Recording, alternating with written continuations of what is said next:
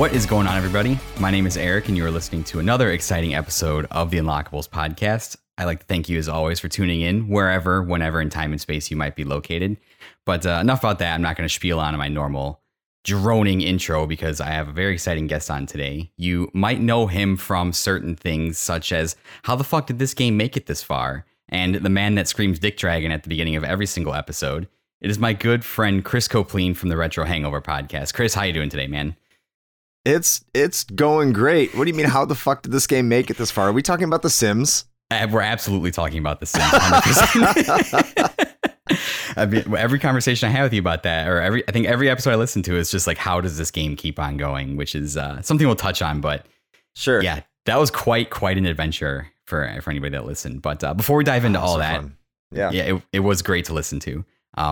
But before we dive into that, Chris, I always ask people when they come on, what you've been playing. And I'm excited to hear this because you play stuff that I've never even heard of. So I think this might be an exception this time. But first of all, thank you for having me on, man. I've been really looking forward to being on this show. So awesome. I am very pleased to be on here with you. And I'm looking forward to this. But in terms of what I've been playing a niche game. Like you said, I played the niche game called Final Fantasy VI Pixel Remaster. I don't think anyone has heard of that. Definitely not. No, especially RPG fans. This is a game that you might want to check out. I know it's a hidden gem, but Final Fantasy VI is well worth your time, especially the Pixel Remaster. No, I'm obviously being facetious here. I got the Pixel Remaster pack, I think back when they first came out. I think I pre-loaded all of them after, I think, one of the episodes. I don't remember if it was on a stream or an episode. I'm like, who the fuck would buy all these games all at once? Like, I have no idea who'd do that, because someone we know who did that. And then I immediately did it myself. It's like, I got it. They're on a discount. I got to get them because I know I'm going to want to play them. So I did. It's like, I've become that guy. That person's me. Yes. Which is unusual for me, because usually I buy a game and wait 10 years to play it.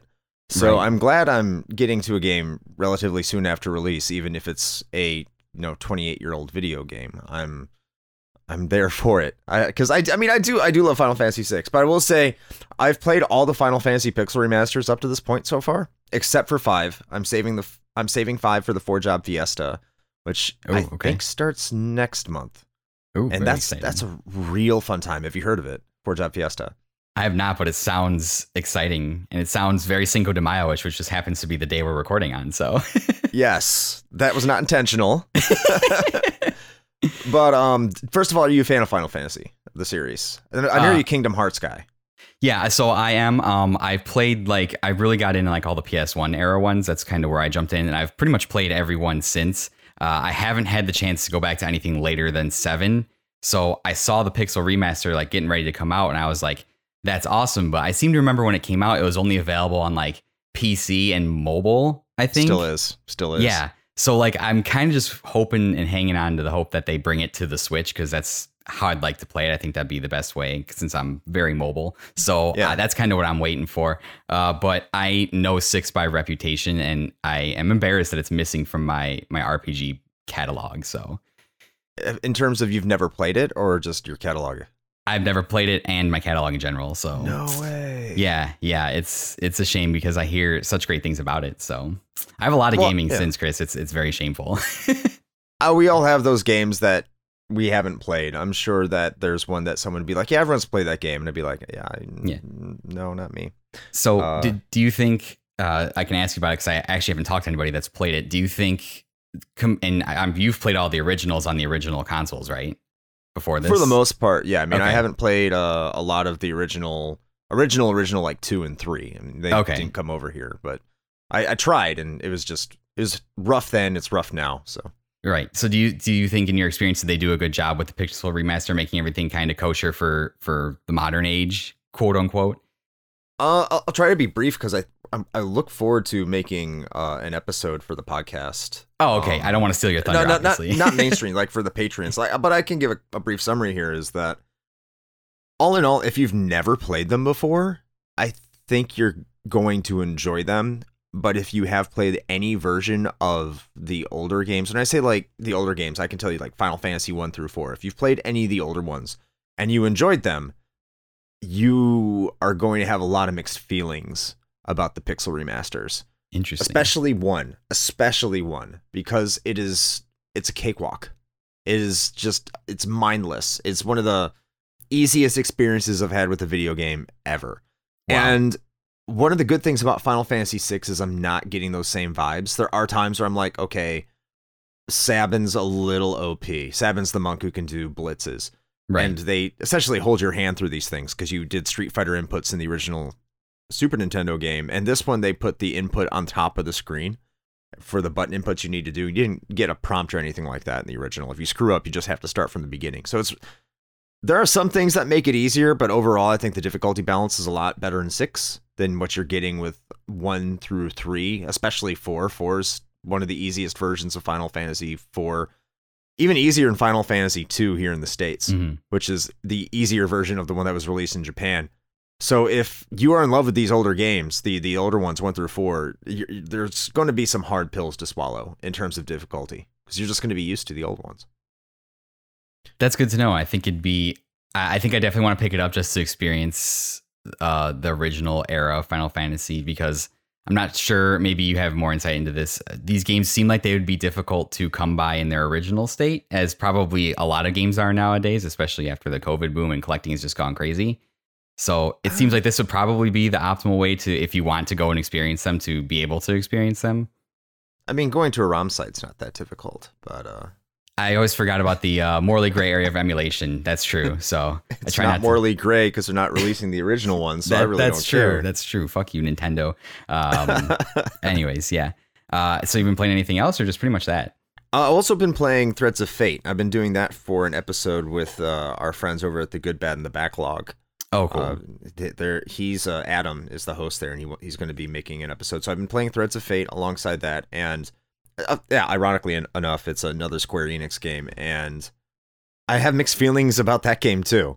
It's an action RPG. It was released in 2000, and it's an original PlayStation game.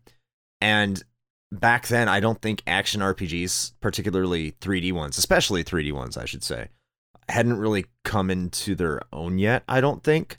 Especially fully 3D ones. They were still finding a way over that hump. Mm-hmm. I think they got way better in PlayStation 2, PlayStation 3, Xbox 360, that era. They got exponentially better, but then it was still a little awkward. Mm-hmm. So the gameplay isn't quite all there. It doesn't know if it wants to be controlled with the analog stick or the digital pad. Yeah, it's really sensitive, like slippery and floaty and imprecise, but it has a lot of charm.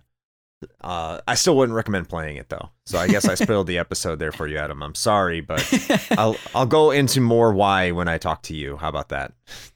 Hey, but by the way, that's a great show too. I love Adam. I'm friends with him. He's a great guy. So that'll be an exciting episode to hear, and all you guys together is sure to bring the hilarity. So that's very cool. Myself, just to touch quickly, I'm still plowing through Fire Emblem Three Houses. I'm actually playing that for an episode that I'm going to be on in June with somebody. Not to spoil that, but I'm just trying to finish that off. And man, that's a great game. It's fun. The music's great. The combat's great. It's easier than prior Fire Emblems that have come before. I don't know if you have any experience with the franchise as a whole.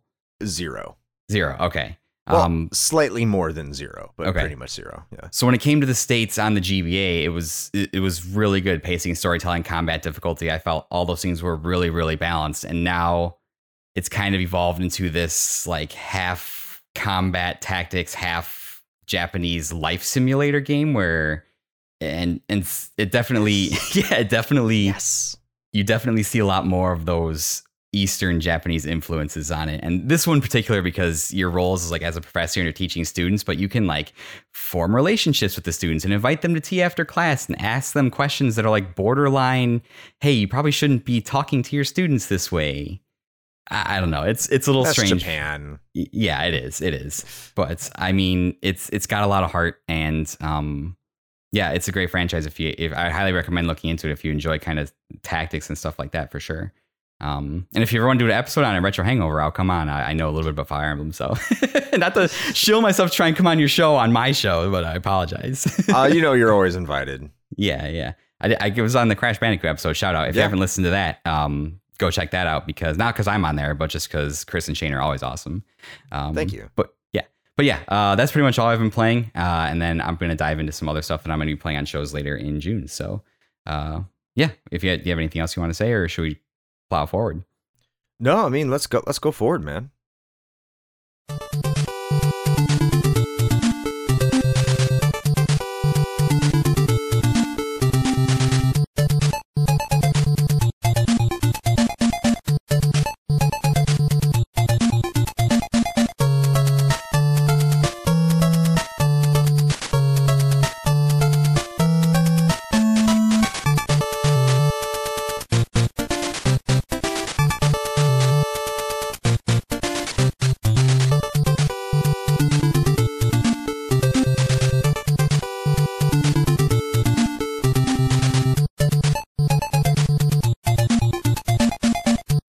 Cool. Then I want to talk a little bit about the show Retro Hangover. And if you'll permit me, I think I might have told this story on your show, but I just want to tell it again about like literally the first time I ever listened to your show. So I kind of got into like the kind of podcasting community that we all interact with because of Keith. And like I came across your guys' show and I was like driving to work. I'm like, oh, let me check these guys out. I'll turn it on. And like in the first 5 minutes, I heard you do your infamous Dick Dragon scream that like blows out your speakers. And I listened to that for about like 6 seconds. I'm like, how long is this guy going to go? And I turned it off immediately. And I'm like, I can't do this. I literally cannot do this. But for whatever reason, like through the week, it stuck with me. And I was just like, yo, there's this show where this like guy is just screaming at the start. And so I came back to it and listened to it. And I'm really glad I did, because it's turned out to be like one of my favorite shows. It's my weekly rotation now. But at first, man, I was just so the intro was so intense. I was just like, I can't do this. I'm not ready for it. I had just started podcasting, so I was just like, I'm not ready for this level of podcasting yet. So yeah, it was fantastic. But with that being said, Chris, you host Retro Hangover. So I was just wondering if you could tell me a little bit about how this show came to happen. I mean, you host it with your friend Shane. Where did that epic origin start? And also, if you could just give me a little bit of a history on the Dick Dragon scream, I'm curious to hear about that as well. Absolutely. So before I really get into that, I think that's funny because Shane was recently on an episode with Retrospectives, and they were talking Diablo 2, and in the intro, they're saying the same thing you did, is they listened to the intro where I shouted, Dick Dragon, and they were like, "Oh, this is trash. I can't listen to this."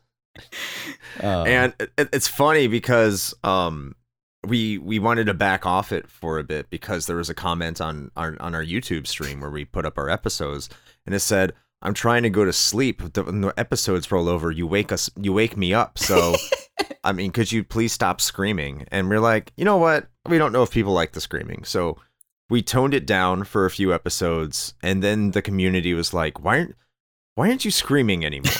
Like, we said we didn't miss it, but now we really do. Like, it's part of your identity, and you can't let your identity go. So you got to bring back the Dick Dragon. Yes. So we did. And so, who knows how many listeners we're missing out on because of my obnoxious screaming into the microphone. But definitely that one guy who sleeps, because, yeah, he's probably not listening to us anymore. But maybe you shouldn't listen to podcasts while you sleep, bro. Just saying. We're not an ASMR. We don't even pretend to be. It's fine. Shane has dulcet tones for his voice. I don't know where I rate on that scale, but I know Shane does, and so I can understand how he can put you to sleep, and I don't mean that in a negative way. Right. Well, unless you want to take it that way, then fuck you. But Shane, so if you want to sleep to us, whatever does you, but I will continue to scream. It's not going to stop. Our listeners and our patrons and our community loves it.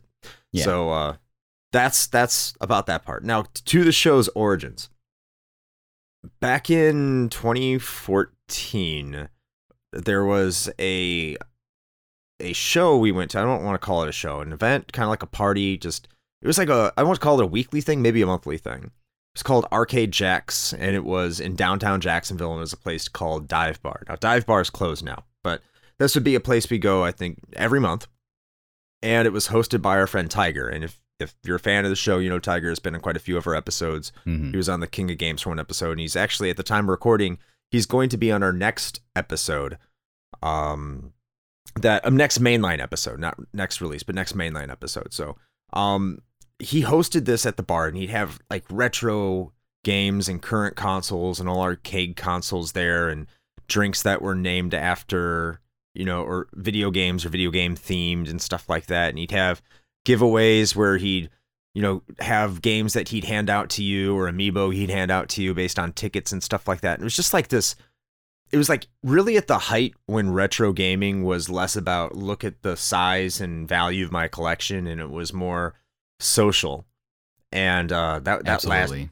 And that was like from like 2013 to like 2016. And then it just kind of fell off a cliff, unfortunately, in terms of the sociability of it.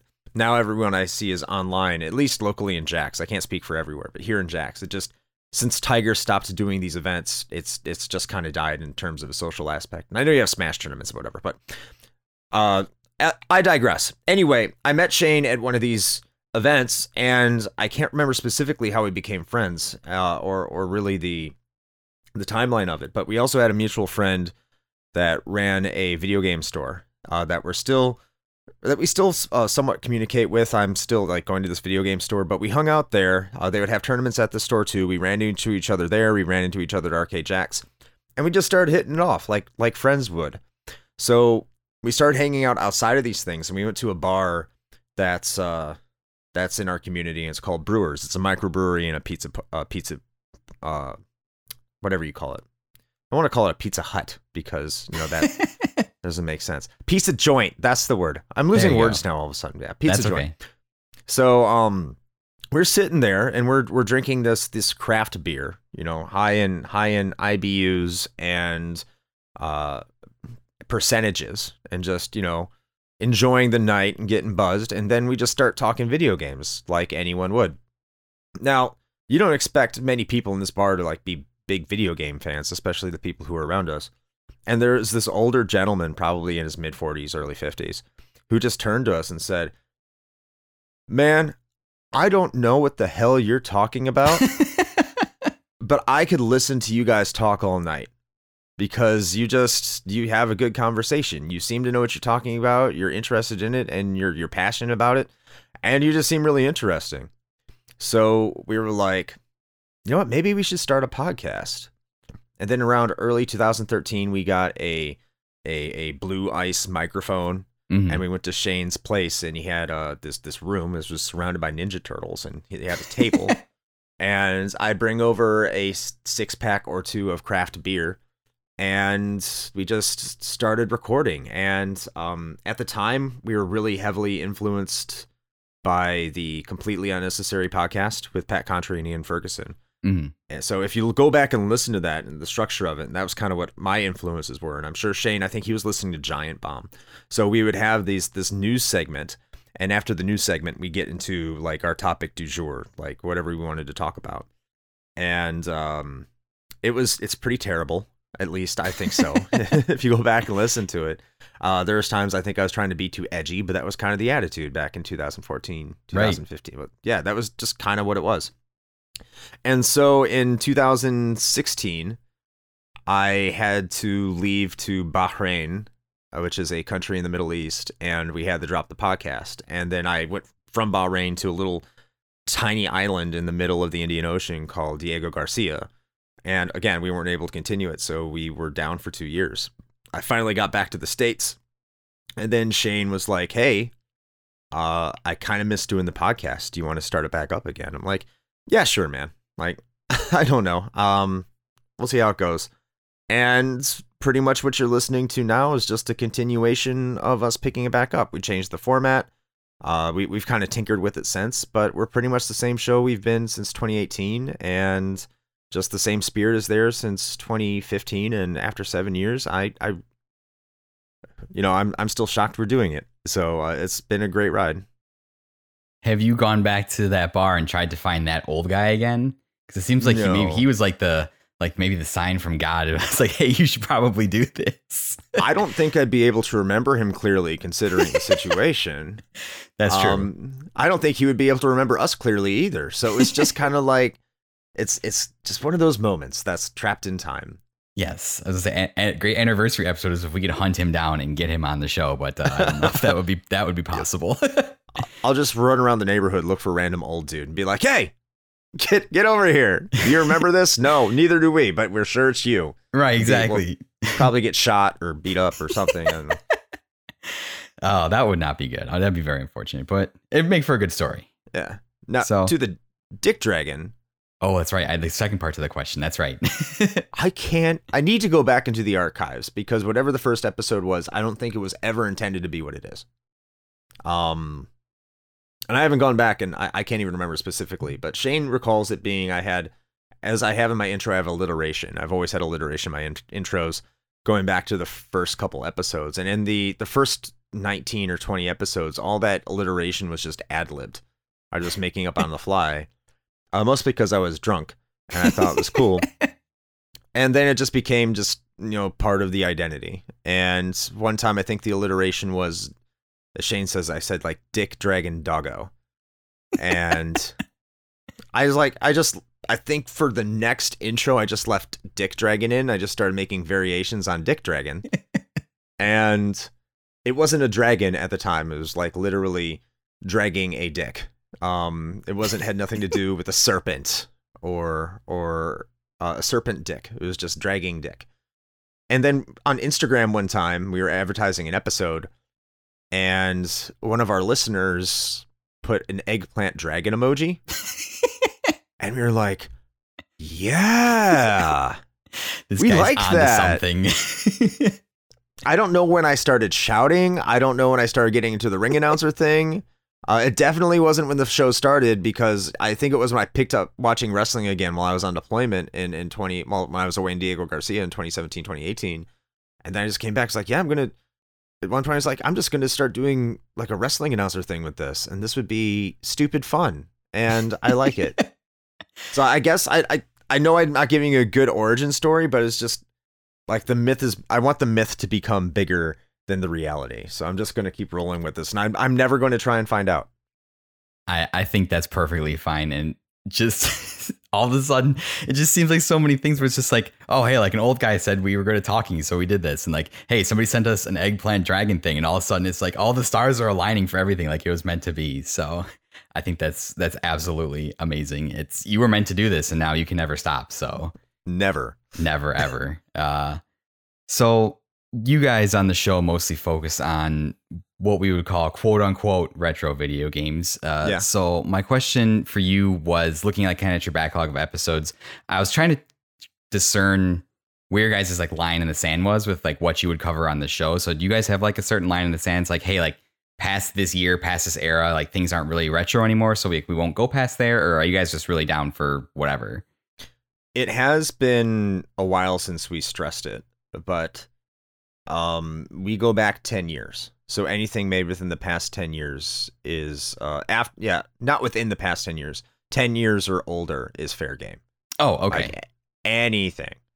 And I know a lot of people don't think that's retro, because you hear people say 15 years and you hear people say PS2 or PS1. And I get it. Retro is completely subjective. But I go back to when I was playing games, as a teenager, and I was really starting to kind of get into collecting, but not really. I was just kind of chasing after series I loved.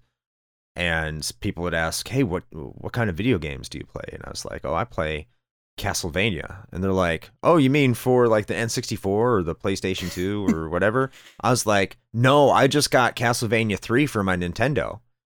And they were like, oh, you play those old games. It's like, and this was like in 98, 99. So they were, it's like 8 years old. It's not that old. 9 years old. Exactly. Exactly. But you have to, it's all relative, right? Because if you're like 16, 17 years old and you remember playing a game when you're 6 or 7, that's an eternity. And now that we're older, like I'm 37 now, and I look at games I played when I was 27, and I was like, that wasn't that long ago. But it was. That's a decade. That's right. An entire decade. Like, the world has changed, the environment has changed, culture has changed. So much has happened in the past 10 years. And this happens every 10 years. Every decade is different. So when you go back 10 years, if you go back to 2012 and you look at the games that came out back then, you're like, yeah, it feels like yesterday I played that. But it's been 10 years, man. Like, we did an episode on Mass Effect, the original Mass Effect. And I remember when we were in there, talking about the intro. It's like, hey, look, you might be asking, why is this an episode? But this game is like 12 years old. Right. So we don't know what to tell you. This game is fucking old. And if that makes you feel bad, sorry, like you're becoming an old man and this is a retro game. Because I guarantee you there's people out there that are like 22, 23, 24 years old.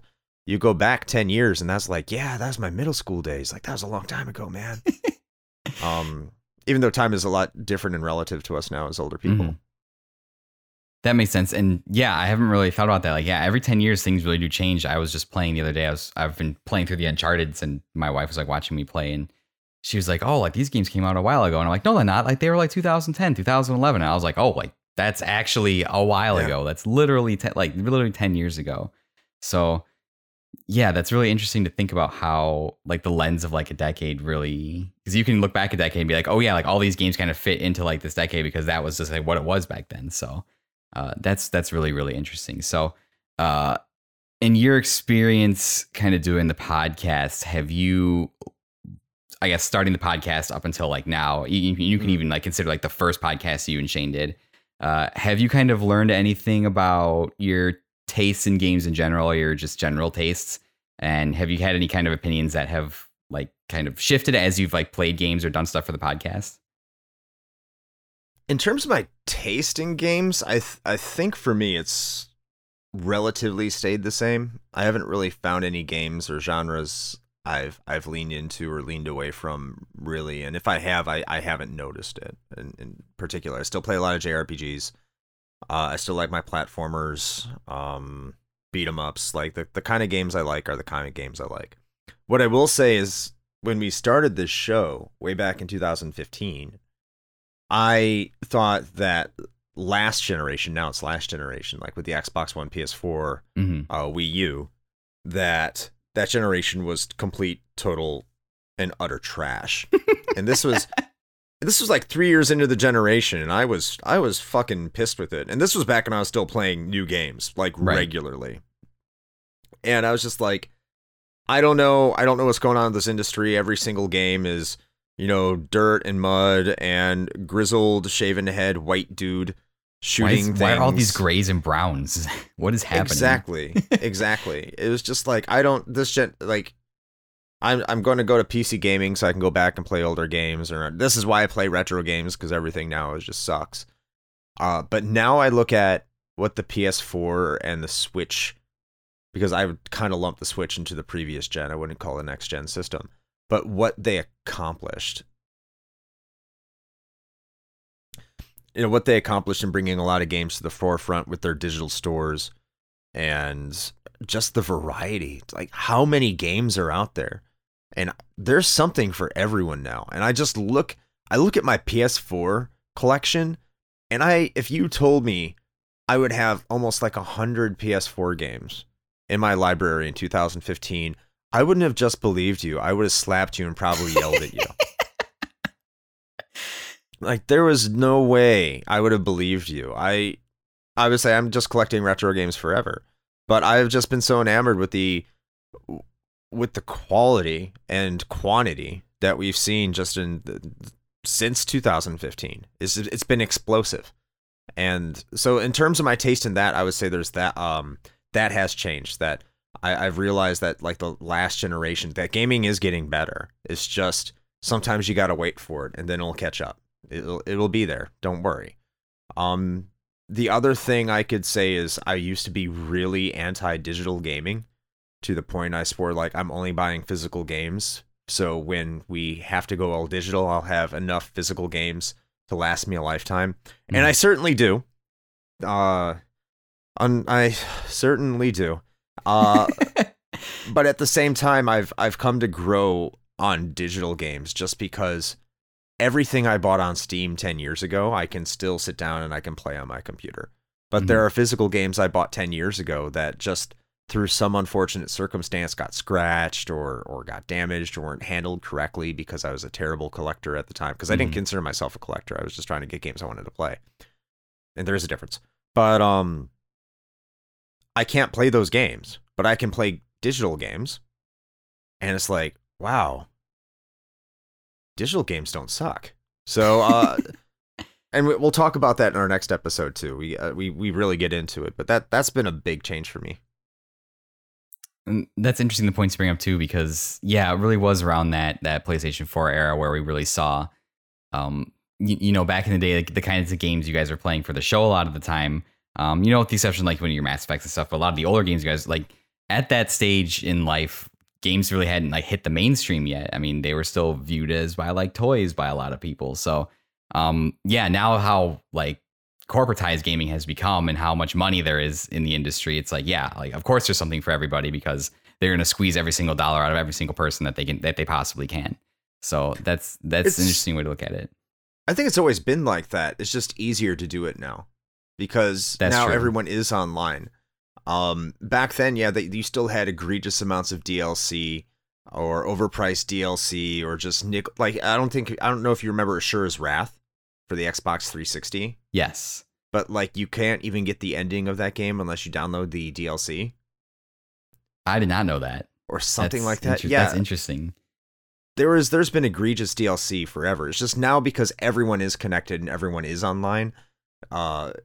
Like really getting into the microtransaction gotcha kind of gameplay is definitely easier to do now. And like you said, the corporatization of video games, it was definitely there. I think what really turned that corner was probably the PlayStation 2, when not only you had a game system but a DVD player. So you brought in your average person, as opposed to like your geeky tech person or the person who's just there for the really cool graphics. Now you're bringing in, mom and dad who want to watch their rom-com after playing some casual party games. And then the Wii just turned it on its head again when you really think about it and brought it to everything. So like the corporatization is there. They've just gotten really good at it. But that doesn't mean that you can't find really good experiences because the quantity is so massive that yes, you have your Fortnites, you have your, live services that are out there that you could argue are exploitative of the gaming public. But if you avoid those altogether, like I do, you still have a cornucopia of options that you're going to be satisfied with. Right. And you don't feel like you're missing out because, it's the law of like numbers, right? It's like if there's so many things, like odds are some of them are bound to be like still really good despite all the maybe quote unquote trash that's being put out. Not to call games trash, because I try not to trash anybody on here. If Fortnite's your favorite game, go for it. Like I'm happy for you. That's great. Just not a huge fan of it on here. So no, I'm not going to trash Fortnite either. Fortnite's going to be a fantastic game for a lot of people growing up. They're going to look back on it with nostalgia goggles the same way we look back at Super Mario Brothers. It's just that, yes, it is a very exploitative game that's trying to take your money. Right. It's just what it is. Right. Call a spade a spade. I absolutely agree.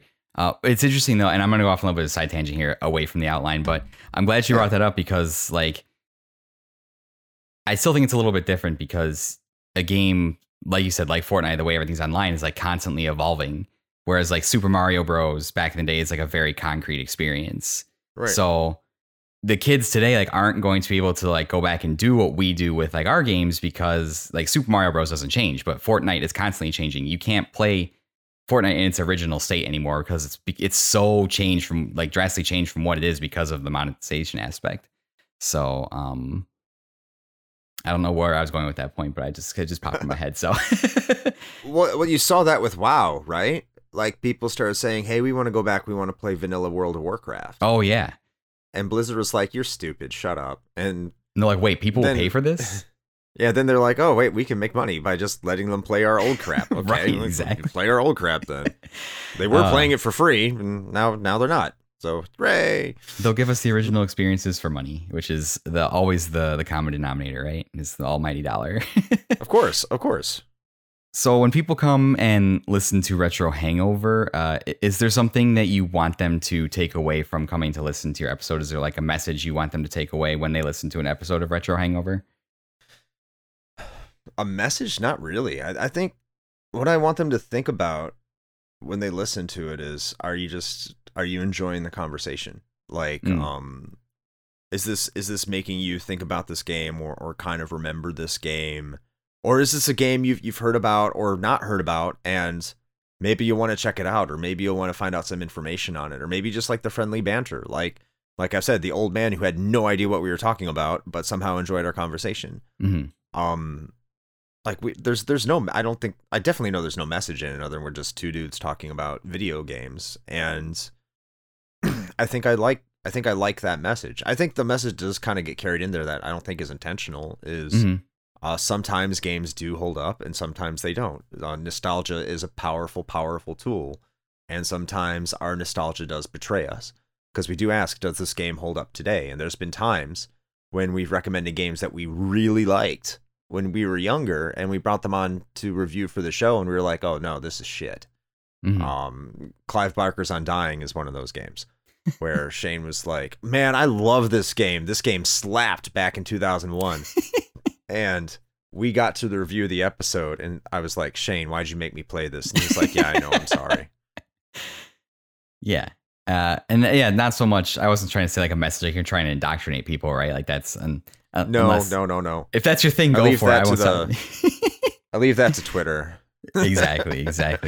But if I can at least say what I've taken away from it, someone like me, I would say my gaming knowledge goes back fuzzily to like 1994, which is when I was 3 years old, and that was like the first time I ever played a game. But like anything from until I was like 10 is kind of a blur. So you guys do a really great job of like introducing me to things that I had no idea existed. Like you've been on a Chronicle the last several episodes to play all the East games is basically what I've understood. And I had no idea what those even were until you talked about them. So you guys are doing the Lord's work and being a part of video game history. And that's how I feel about it. Because you guys do, at the beginning of your episodes, you do like the brief history and you just kind of fill in all those gaps with things that were happening at the time. So whenever I come to a show, it's really hard to do. Because like there are games that like they're like, and we made a sequel because the first one was successful. I'm sorry I cut you off, but that's like fine. You mentioned the brief history, and it's just like, yeah, it's really informative. It's like sometimes I make half that shit up. It sounds convincing, and that's what I've come to discover too. Is I've come talking to you and to Keith, who I name drop all the time on the podcast. But when I talk to you guys about these shows, great guy.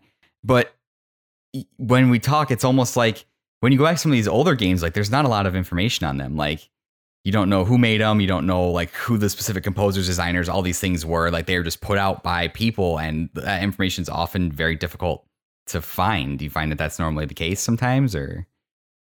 Yes. Konami is pretty bad about that. When you go to older Konami games, like Castlevania, you look up on how Castlevania was made, and a lot of it is just these people made it, we think, and this person did this, probably. And you see that a lot from Japanese developed games from like the 80s and early 90s. It even comes to like when you look for history and how games were developed or what was the thought process to making some of them. Sometimes it's just as much as, especially with bigger games. This is why I say like you have to make half of it up, not making up facts. I'm making up words and try to describe the scenario and the situation around gaming at the time, because I was back there and I have a relatively good understanding of how gaming was being perceived. But you look at some of these games and it's just like, okay, this is a sequel to this game and they made it because they wanted to make money. And it's like, what do we write for something like that? It's just, okay, here's a brief history. The first one was a good one.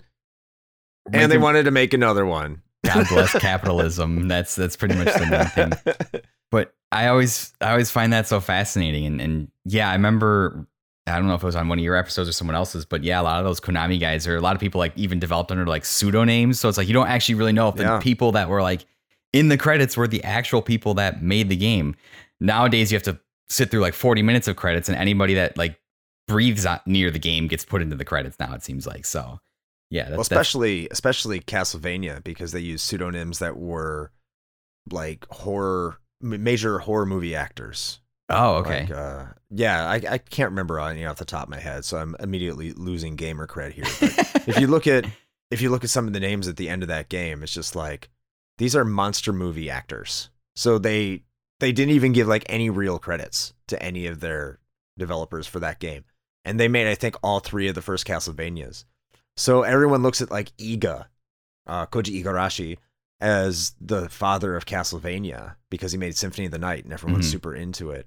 And I think you have more of a tracked legacy for Super Castlevania 4, or I think just Castlevania in Japan, because it's future Treasure staff to an extent. I'm not sure how many of them went on to become part of Treasure, because I know a lot of them left Konami.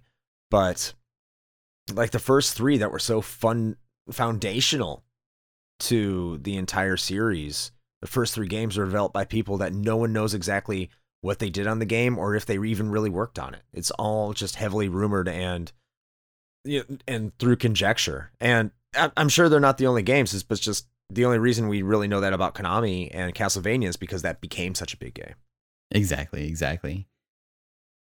So I scrolled down my outline here. You're fine. Do you have, doing the podcast, doing Retro Hangover, do you have some quote unquote favorite experiences that you've had doing the podcast over the years?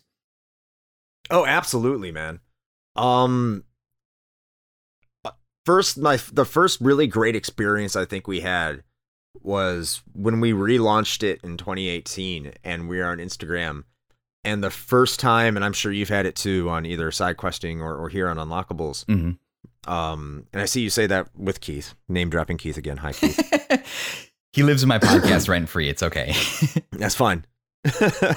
But it's when that first person that reaches out to you and say they really enjoyed your show and you have no fucking idea who the hell that is.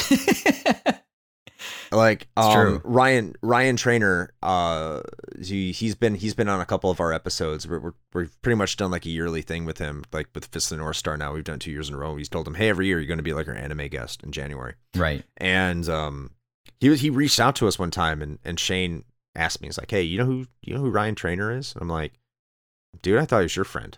He's like, no. And so that's probably my favorite experience. Because that's when you realize people you don't know are starting to listen to you, and you're starting to get some traction. So even if you never make it big, someone you have never met before in your entire life is now listening to the little product you're putting out there into the ether, for anyone to look for and enjoy. And it's found people, and that's why you do this. I could talk to myself all day.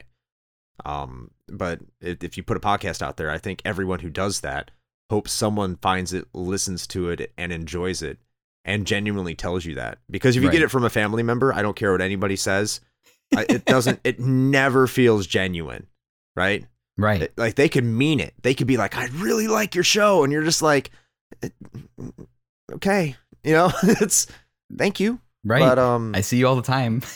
You have to be nice to me. Basically. Exactly. Right. I think the other one was, did you ever watch CGR Undertow? I did not, no. Back in the day. So big YouTube channel. We got Derek Buck on our show. And okay. You go into the YouTube archives, if you just look our most viewed episode in YouTube, it's the episode that we did an interview with him on. And as someone who watched a lot of Classic Game Room, which was really really inspirational to me, starting to get back into older video games back in 2012. Having him on the show was just mind-blowing that we could have him there. And it was just a distinct honor for us to have him on that episode and be able to interview him. And it was such a good time. And the fact that our editor is an alum from Classic Game Room Undertow is also an honor. So like, that's probably that's the very other cool. one. Yeah. That's very cool. Yeah, it's just been an amazing journey. So like all these experiences that we have had, and those two really stick out. And that's not to diminish all the other experiences that we had with all our other guests and all the other friends we've made along the way. But those are just some standout ones to be like, wow, like we might actually be having something here, or at least something that we can stay motivated enough to continue to do this. Right. And yeah, I did experience the same thing. It's a very good feeling when someone reaches out and says like, hey, I listened to it and like it, because, the reason I didn't start the podcast with the intentions of like becoming a famous anything at all. And I still never have that intention, but just to know that people are listening to something you work hard on is really great. Even though to this day, I'm like, why do you listen to this? It's absolute garbage. I think it's trash. So you should probably just stop. But, and it's to this day, I've kind of built my shows off of like, I haven't told anyone outside of my wife, my friends or family, that I do a podcast. I wanted to see if I could build it with that outside without that, built-in support kind of. So let me ask you this. I'm adding questions all over, just throwing curveballs at you. Go for it, man. So do you have a dream guest that you'd like to have come on the show? Like if you could get anybody, like no questions asked, do you have somebody that you'd love to have on? This came up in our Ask Me Anything episode, and I'm going to stay with it. Interesting. I don't know if it's as strong now, so I might have to think a little hard, because it was Kenny Omega. Okay. From AEW Wrestling. I don't know if you watch wrestling. I've heard the name. Okay. But like in terms of like YouTube personalities, we had like Joe Redifer on from GameSack on for the East episode, and that was just that was one of those moments like I can't believe this is happening. That's like, very cool. This is amazing. I know we've wanted to get Mark Bussler from Classic Game Room that I said before on. That we haven't had a lot of luck there, but we've had Try from My Life in Gaming on for Beetle Adventure Racing. It looks like we may be able to get Corey on in the near future. We're working on that. So in terms of just working with people, and even like when I was working with Josh from Still Loading, just to be on an episode on his platform, of course, with Game Dave, it's like, wow, I've had all these episodes now where I've been with the YouTubers that kind of started getting me into my obsession with retro games. And if I don't get like if we never get another big fish on our show as a guest in terms of like a major name, I think I could be satisfied. But if you want to talk about dream guest, yeah, I mean it's Kenny Omega, because he's a wrestler and he probably would be great to have a conversation with just by what you see. But of course, got to be a little leery in terms of meeting your heroes. You know what I'm saying? Right. But, always do. Yeah. But I think it still would be fun. I mean, what would yours be? I've said this. I've a couple episodes. It'd hands down be Reggie. I'm sorry. That's great. Oh yeah. Reggie. I would love to pick his brain about him working at Nintendo. Just how, like, literally he comes out and like shows off the DS. He's like, I'm here to kick ass and take names. I'm like, who's this guy from Nintendo that's just coming out here and like shit talking everybody? I think he would be fascinating to talk to. I'm sure he's way too busy for someone like me, but that's like my sky high in the sky goal for sure. I think he'd be a fascinating person to talk to. I'm certain, man. Yeah. You'd probably get a lot of corporate speak too. Absolutely. I think that's the thing that would concern me about Reggie. He would be a fantastic interview because he has the charisma and the personality. Right. But it would be like, yeah, it was so good, and right, it was a great time, and it's just like, no, Reggie, give me Nintendo's dirty secrets. I want all of them. Like, spill the dirt. Yeah. Come on. Let me know what you did to the labor unions. Exactly. How much labor did you exploit when you were there? Oh, I'm sorry. This is not gotcha journalism. And he's like, I'm leaving. Thank you. Right. It just signs off. I blew it. I would still publish that 5 minutes of audio as an episode, though, hands down. Oh yeah, that's why you got the Zencaster. Exactly. So I wanted to ask you, in your guys' time doing Retro Hangover, you've built quite an awesome community on your Discord of patrons of people that just love old games like you guys do. So I just want, awesome people. I'm in the Discord too. I don't interact as much as I should because I just get Discord stage fright. And I understand, yeah. Yeah. But I just wanted to know if you have any advice you give people who would like want to do something and build a community the same way you guys have. Like where would you start off with that? I think first you got to identify what kind of community you want to have, and then be genuine to that. And what I mean by what you want, what kind of community you want to have, it doesn't mean like you necessarily just want to curate a community, but realize what kind of content you're putting out there and the kind of people you are going to attract. So, like in a current environment right now, like the very supercharged political environment, it's easy to get into politics as a podcaster, I think, or just a content creator. Like everyone wants to have an opinion on something, one way or another, and that's fine. And I would never condemn anyone for having an opinion politically, whatever you think, right? Well, not whatever you think, but you know what I mean. Right. But like if you're going to attract that community, you have to realize that you may be shutting out other communities, and that's fine with you. That's fine with you. Mm-hmm. I personally try to take a more broad approach and just be like, we like to talk about games. and try to keep it to that. And as long as you keep that in the discussion in the forefront, because I do think a lot of people do need that release valve where it's just talking about games. Mm-hmm. And you don't really try to bring in reality too much. I mean, you can't escape it. And you're in our Discord, and sometimes we do have some real topics we talk about just because the world exists. You can't just pretend it doesn't. But in terms of maintaining that conversation, and that's the other thing, is if you're going to have a community, sometimes you have to realize that your community is going to have discussions that may go in a direction that I'm trying to think of the best way to put it, because I don't want to be sound like a douchebag here. But no, I get what you're saying. Yeah, like you have a community that, like, sometimes you're going to get people in your community that are going to might make people uncomfortable. They might not cross a line, but they might be right up against that line. Mm-hmm. And you have to be prepared in order to handle that. I think the other thing, and this is where I'm fortunate, because we're not this big yet. We're fortunate and unfortunate. I don't know how you want to call that, but you got to be prepared for haters. You have to put yourself mentally in position to take criticism, whether that criticism is valid or not. Because, like I said, we haven't ran into it yet, so I don't know how mentally prepared I am for it myself. So I don't want to sound like, King Dick over here and the master of psychology. But and the other thing is too, we really don't put anything out there on social media in terms of anything too hot or too spicy or really controversial. And if we do, it's like very snarky, right? But that's the thing. It's supposed to be fun. I want to create a community that is fun, but if you're going to do that, you have to be that way. I think you also have to listen to your community. You have to respect your community. You have to set a tone, and you have to make sure that tone is consistent within your community and that you're genuine. I think that's the most important thing, is that you're genuine. Because if you're not genuine, anyone's going to be able to sniff out somebody who's just in it for cash, or who's just in it for popularity, who isn't having a good time. Like, video games are my hobby. So, at least for me in this community, and again, this is for me, I'm not directly speaking for Shane. Mm-hmm. I'm sure he has his own take and the way he wants to see his community managed, this community managed.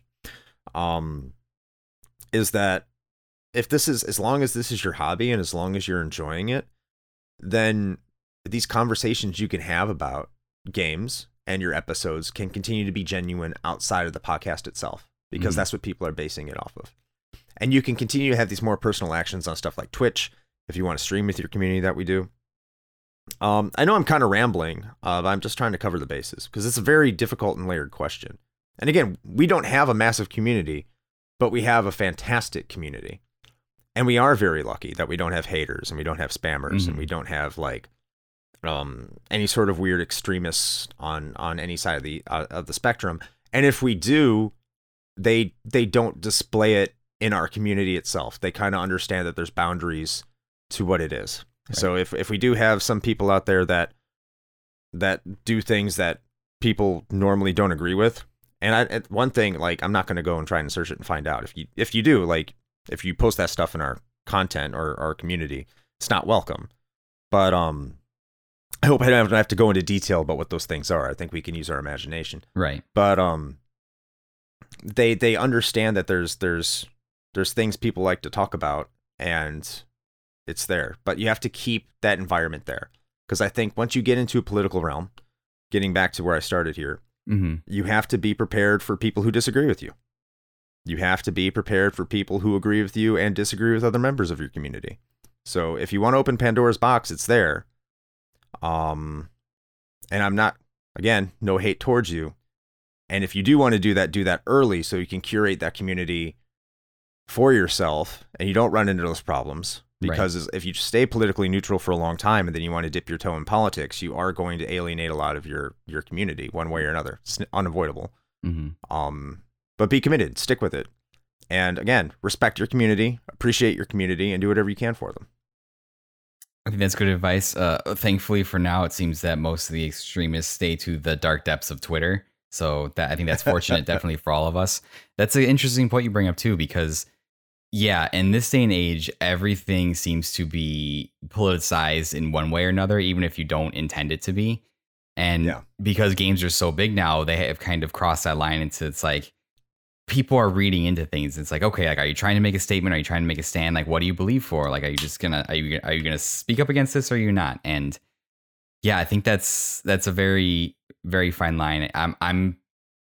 I try to take the stance that, like, whatever your political beliefs are, like, shouldn't be like your whole personality. Like, you should be able to separate that a little bit. But like, you know, just because of how connected we always are and always talking to each other, and we're always being bombarded with things that are happening. Yeah, that seems like a very natural thing of like, hey, that would just naturally happen because somebody would say something that would just, and it would just kind of spiral from there. But that's good advice. And I'm glad you kind of provided some insight on that, because, you know, a lot of people would just be like, yeah, just like be yourself and like, you know, try, and it, you know, you're gonna have down weeks and stuff. But you really dug into a lot of things that I haven't really considered before. So I appreciate your answer on that. And you can ramble as long as you want. I'll sit here and listen to you ramble for the next like 65 minutes, and I'll call it an episode. That would be fantastic. Then people wouldn't have to listen to me talk. So I just want to be like concise and have like a very clear direction. And again, like I said, I haven't really encountered a lot of these situations. Right. So like I said, what I say I take with a grain of salt. It's just how I approach it. Mm-hmm. And that is something me and Shane have talked about. Kind of behind the scenes, and maybe he's going to be pissed that I'm saying this, is like when it comes to politics, because I'm a political science major. I love talking politics. Okay. So not getting into politics like kills me. But at the same time, I have to realize this is something like I told him is like sometimes we do get political and we do skew one direction. And if we're fine with that, that's cool. And if we don't stop that, that's cool. But what are we going to do the minute that someone brings up a topic that we don't agree with? Mm-hmm. How are we going to react?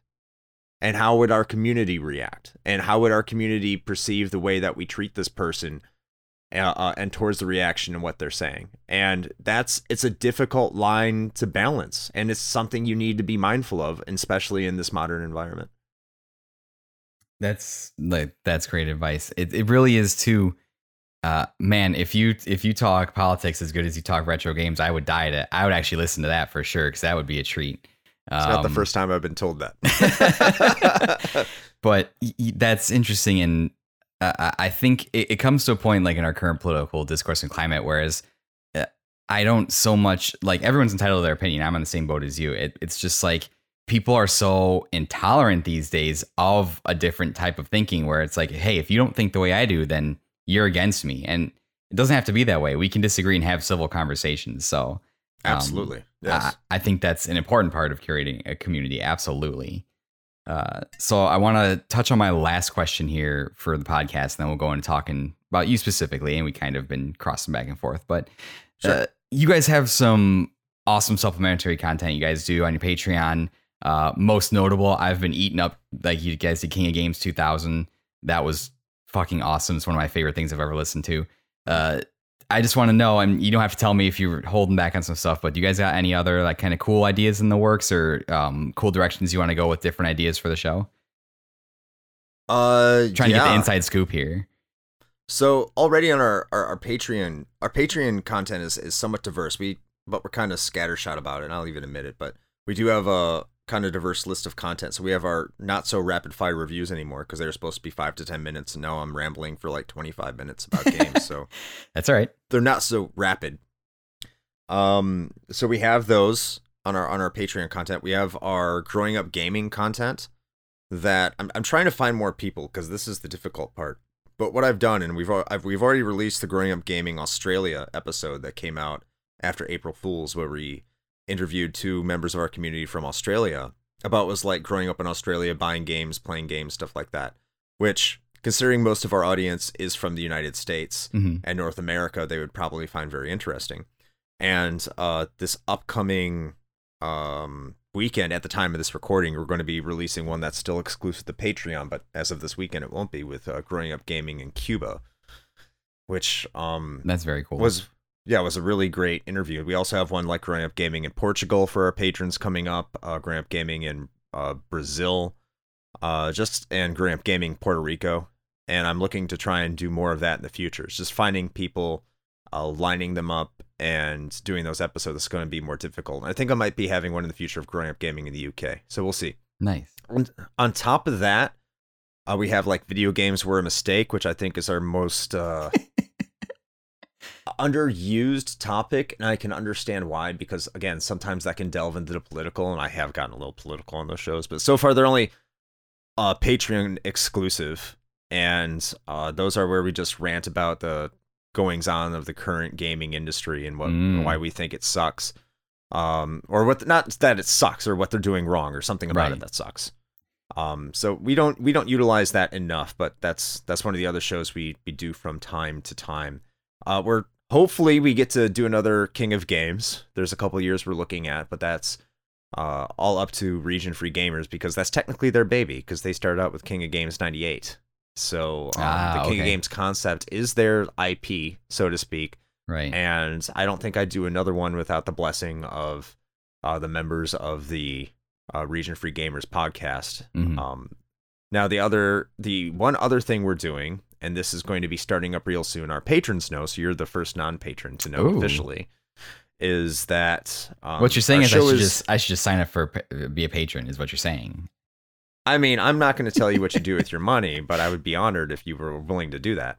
But this is not a patron content. Hide some money from the wife every month. No, I'm just kidding. Hey, there you go. This one is actually for everyone who just wants to put down $1 a month to be engaged with it, but it will be available to everybody.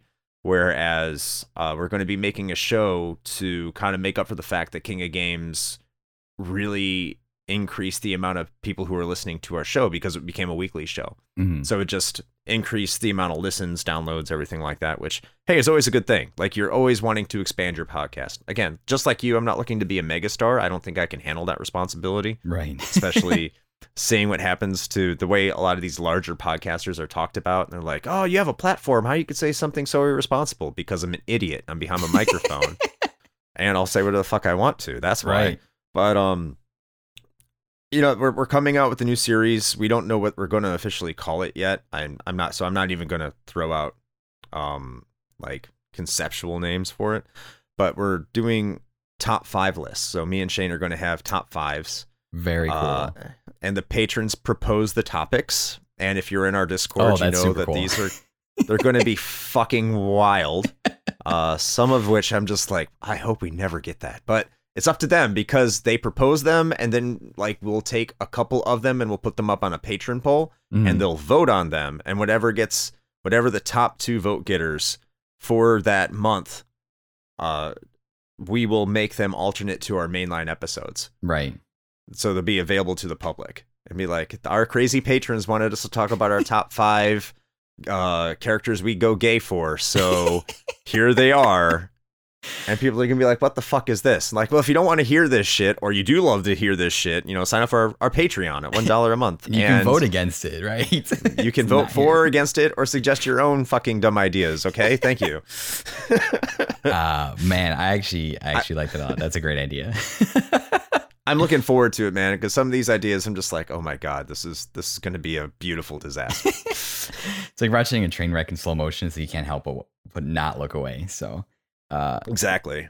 Well, that's awesome, Chris. Thank you so much for sharing a little bit about your show. That's awesome. If you heard it here first, there's some awesome stuff coming for Retro Hangover. If you're not listening, you should probably just listen. That would just be the thing you should do. Yeah, I can't recommend it enough. Oh, thank you. Yeah. So I want to. And if you're listening to this right now, continue listening to it, because he's putting out quality content.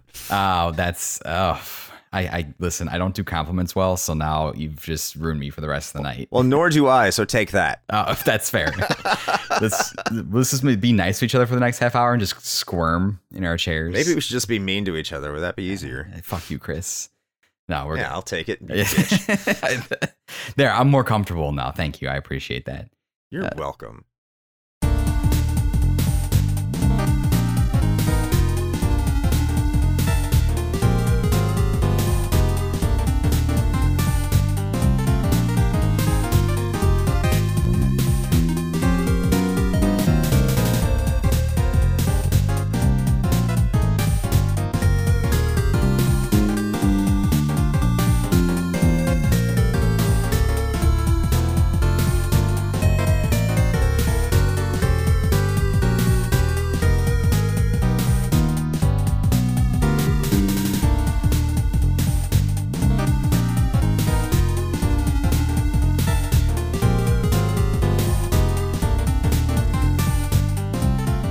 So I want to pivot from talking about the show to you specifically. So I always ask people when we start talking about themselves. So where did it all start, Chris? Where did your kind of journey with games begin? I think it was 1989. Okay. So the reason I say I think it was 1989, so I'd been 4. It was Christmas, and not the 3-console Christmas, as listeners might know, but Infamous. it was just a 1-console Christmas. This one. My dad got me a Nintendo, and that Nintendo was the Super Nintendo. Well, not a Super Nintendo. It was the NES control deck with whatever it was called, with the, again, losing gamer cred, with my with the Zapper Mario Duck Hunt, but not with Track and Field. Yeah, standard deck, and it also came with Double Dragon 2. And the reason I specifically remember this is because I thought Double Dragon 2 was a VHS tape. So I thought it was a cartoon movie or something like that, which, if you really look back at it, why would a 4-year-old look at a Double Dragon cover where it's like this dude in a whip and this scantily clad woman and they're all beating each other up, be like, wow, this looks like a cool movie. The 80s, ladies and gentlemen, were a fantastic time. But the reason I say I think it's 1989, and I've tried to confirm this, is I'm like, well, when did Double Dragon 2 come out? And you see January or February of 1990. But so my dad would have had to buy this, wrap this, and have this ready by December 25th, obviously, for Christmas. So I'm thinking either this was 1990 and of Christmas of 1990, and I got Double Dragon 2 then, but that wouldn't make sense, because by then there were a lot better games out, and he probably would have gotten me a Sega Genesis in 1990 because Sonic was out. So, or the store he got it from broke Street Date, which actually was not a uncommon thing back then. Right. In the late 80s, early 90s, especially video games. Like if the store got it in, they would sell it. So I don't know why he picked Double Dragon 2 out of all games, first of all. Like, what do? You walk up and like, oh, this video game system looks really cool. And he isn't the kind of guy, he isn't the kind of person that would be into a game like Double Dragon anyway. So even he had a passing curiosity of the NES, just as a man in tech himself. I don't know why he picked Double Dragon 2, or why the clerk at the store would recommend Double Dragon 2 to a 4-year-old. But again, the 80s were a wild time, people. I just got to put that out. That's where it started. That's I'm just imagining your dad, like the clerk behind it's like, you have a 4-year-old son. It's like, man, I got the perfect game for you. Like, check out the lack of clothes on this scantily clad woman. Lack of clothes on everybody.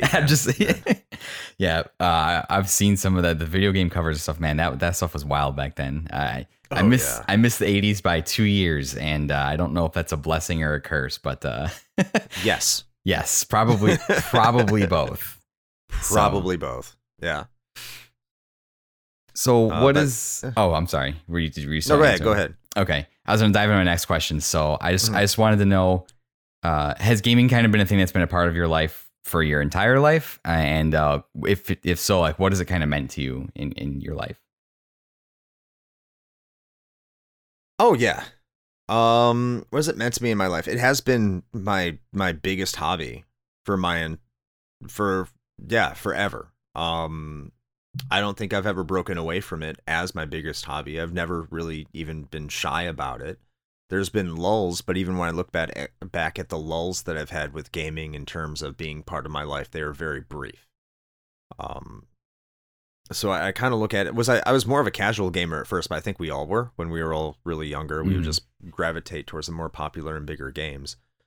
But I think what makes everyone a permanent gamer in terms of a hobby is you find a niche game, or you find a game that you just get really good at that's competitive.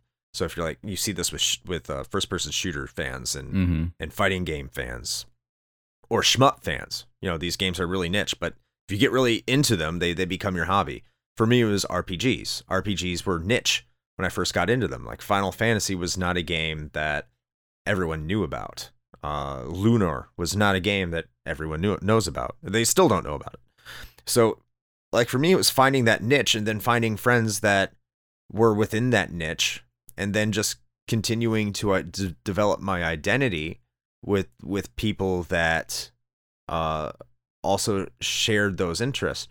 Now, like I look back at myself as a teenager and preteen, I'm like, fuck that dude. That was a really interesting time in my life. I was just a really fucking weird kid. I was probably really fucking weird until my probably mid-20s. Not like even a good weird, like a creepy weird. I can relate to that. I'd like to go back and slap myself like past me 15 years ago, just a couple times, just be like, get your life together, man. Yeah, like what the fuck are you doing? But yeah, like it's meant a lot to me. I mean, you've seen my email. My email was one of the first emails I made ever since when I came into the Navy, and it's fucking based off Castlevania Symphony of the Night. Mm-hmm. And I've held on to that email ever since. So like I look at that and is it too much of my life? I don't know. Like everyone has something they identify with, whether it be sports or whether it be, just anything, they latch onto something within their life and it becomes that cornerstone and so much attached to it. I guess I am fortunate enough to say like I had enough interest in other things to not make it my own hobby. And I would hope that for anybody, like if you have a hobby, if you have an interest, at least have some other things you're interested in. So your only hobby and interest isn't just gaming or isn't just the thing you're into. So like I'm still into sports. Like I love watching football. Like I said, I'm a poli-sci major. I love being in the politics. I like the political debate and theater and everything like that. I find it very interesting. But those are all supplementary to what I do with video games because you do need a break from time to time. You do need things to break that up. And you also need video games to kind of break up yourself from those other hobbies because you don't want to get too obsessed with those as well. So, but in terms of what has it meant to my life, I think it has just largely been a hobby up until the podcast, and now it's kind of being, it's kind of a job, because you do have to play that game. You do have to do your research. You have to get that episode out. But prior to that, it was, just more of a hobby I was just deeply involved in. And I think that's optimal. And however you handle your hobbies is how you handle your hobbies, by the way. And again, I would never judge the way that people do things as long as you find a way to keep a roof over your head and you maintain your own responsibility about yourself. If no, you don't want anything to become too obsessive to the point that it's damaging, right? But I've had that fortunate streak to it that, hey, in my downtime I play video games and I enjoy them, I love them, but I realize there's a life outside of it. So yes, I love them. I don't want to say biggest part of my life, but like damn near. It is who I am. And I think the most difficult part about that has just been embracing that and letting other people outside of my close group of friends know that. I think that's a problem for a lot of gamers too. Because I think there is still that stigma that games are for children or immature adults. But I think that's changed a lot as well over time. But I will say that, that's what it means to me. And I'll continue to collect games and I'll continue to look back and I'll continue to grow this collection. I'll probably never touch, 90% of, but I look at all these things and everything gives me a memory. Everything tells me a story. And this is something I know I can, if anyone asks me a question, I can say with pride, I know something about it. People can say that's cool. And that does fill me with a sense of weird accomplishment, even though I didn't really do anything other than buy and know something about this piece of plastic. But that's kind of what it is for me. Right. I'm glad you brought that up because I would echo some of those same sentiments, even to this day. I mean, I said earlier in the show that I haven't told any of my friends that I have a gaming podcast because none of them are really into it as heavy as I am. And it's partly because I wanted to prove to myself that I could build something from the ground up. It's also partly apprehension because it's like, I'm a 30-year-old guy talking about video games on the internet. Is that acceptable? It's still something, even back in like high school and stuff, like my parents didn't look on it very favorably about the amount of time I spent playing games. It was an escape outside of school for me. So I'm glad that you echoed that because for a lot of the times, even too with like living with my wife, she's like, you talk to random strangers on the internet about video games. It's still hard to kind of justify that sometimes. I appreciate you bringing that up. It makes me feel just a little bit better about myself. So thank you very much. There's a crowd for everybody, man. Yeah, absolutely. Yeah, and that's the thing. Like we should I think if you're into something and you're part of a hobby, and understand you're never going to be in a perfect environment. People are always going to be dicks. People are always going to make fun of you for whatever you like. And Absolutely. that sucks. You're never going to be able to get away from that. But the more open you are about it, I think, and I know it's hard. I know I'm not saying it's easier than doing it. Mm-hmm. But I think the more open you are about these things, you'll find out more people have things in common with you because they also share that stigma. So all you're really looking for is just someone to be open about it and say something about it and say that, hey, this is my interest. This is what I enjoy. This is what I like doing. You're like, oh, I like doing that too. Maybe I can have a conversation with that person. And the more you say it, I think the what you'll find is you'll find more people with your shared interests and tastes.